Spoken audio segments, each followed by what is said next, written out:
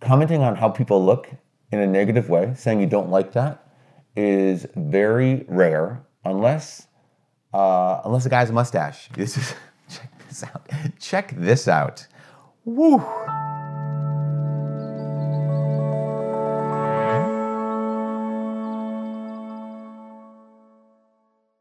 Hi, my name is Father Mike Schmitz.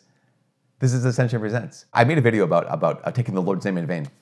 People ask, in addition to that, about taking the Lord's name in vain. They say, what about swearing though? So if cursing or taking the Lord's name in vain, I'm not sure the appropriate use of the term, but what about vulgar language? What about swear words? What we typically consider to be swear words? What about those? Are those sins as well? Because obviously taking the Lord's name in vain is a serious sin, right? Grave sin. We talked about that before. But what about the words that are kind of just, you might call off-color words or off-color language, that kind of thing? Would that be a sin? Because that seems arbitrary, right? It seems why these words? Because is there anything inherently bad about these particular words? And the answer, of course, is no, there's nothing inherently bad. Almost. Very few of the words we call swear words or vulgar language actually have an intrinsic meaning to them, or intrinsic evil to them, because they're words. I remember seeing an interview with Daniel Radcliffe, right, the guy who played Harry Potter, and he said, I love coming to the United States because I get to be in interviews, I get to be in rooms with kids, and I get to say this particular word that in England, he says, is like, whoa, do not use that word on live television or do not use that word in public. And he's like, this is great. So there's a certain degree of it being arbitrary. At the same time, it's not completely arbitrary. It's not completely arbitrary. So here's the kind of what I would consider maybe the three ways or three reasons why some language could be considered, could be actually go into the area of sin. Number one, obviously, if I use this word against someone or use it at someone, right? So I have all these examples that I would, if we were talking in person, I'd be able to gauge how well you could take this and say the words.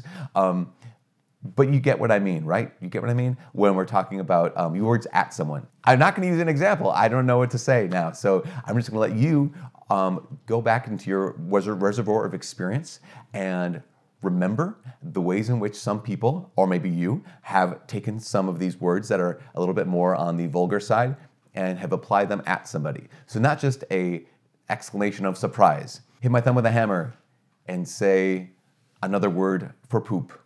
That kind of thing. But if I say to another person, eat, poop, and die, that would be bad too. But what I'm saying is using that language at someone. Okay, fine, moving on. Wow, I just said poop. Everybody poops. Number two is sometimes there's words that actually do have, they have an inherent or intrinsic connection to something good. Or they have a connection to something that is inherently good. Let's say it like that. So obviously, another word for feces, it's not inherently good. I mean, that's just a word for this thing. No big deal. But there is a lot of swearing that is connected to something that is not only good, is holy, the sexual act. There are some swear words, obviously, as we know, that are connected with the sexual act.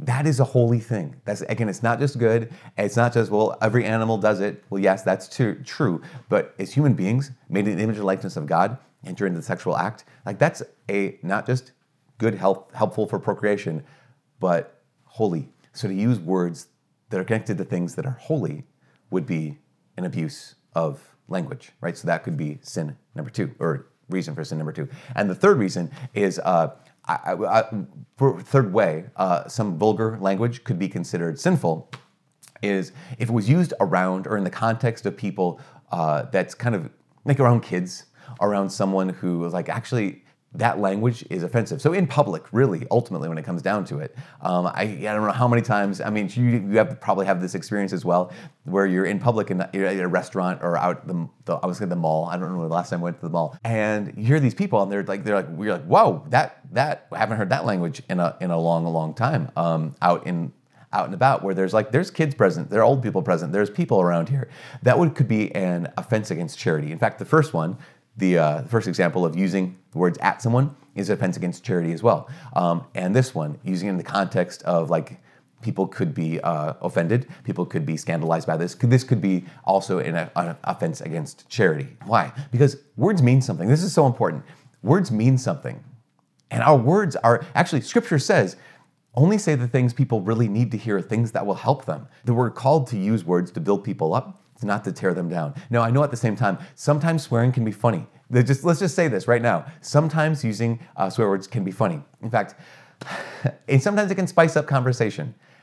I understand this. I have some family members who are incredibly good at sprinkling a little bit of some, what vulgar language into their conversation, and it actually kind of makes things funnier. So I tried this at one point when I was a sophomore in college. I decided, you know what? I'm going to start swearing a little bit. I'm going to start, sprinkling some of those words that some of those people in my family use, and it's really funny, into my conversation. And I tried for a couple months, actually. Like, I'm gonna do this.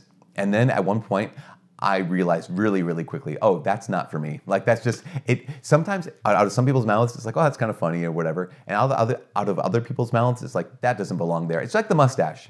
Just like the mustache. Words mean something. Words matter. And the words we choose reflect what's in our hearts. The words we choose express and reflect what's in our hearts. So what is it that you and I want to express? What is it that you and I want to reflect? Are they words that are at best crude? Or are they words that are the kind of words that build people up? The kind of words, the things that people really need to hear? I think you and I are meant to use words for the latter, not for the former. I think a lot of times the way we use vulgar language, it's not really meant to build people up. Anyways, that's my 2 cents. From all of us here at Ascension Presents, my name is Father Mike. God bless. I'm gonna go shave. Yeesh.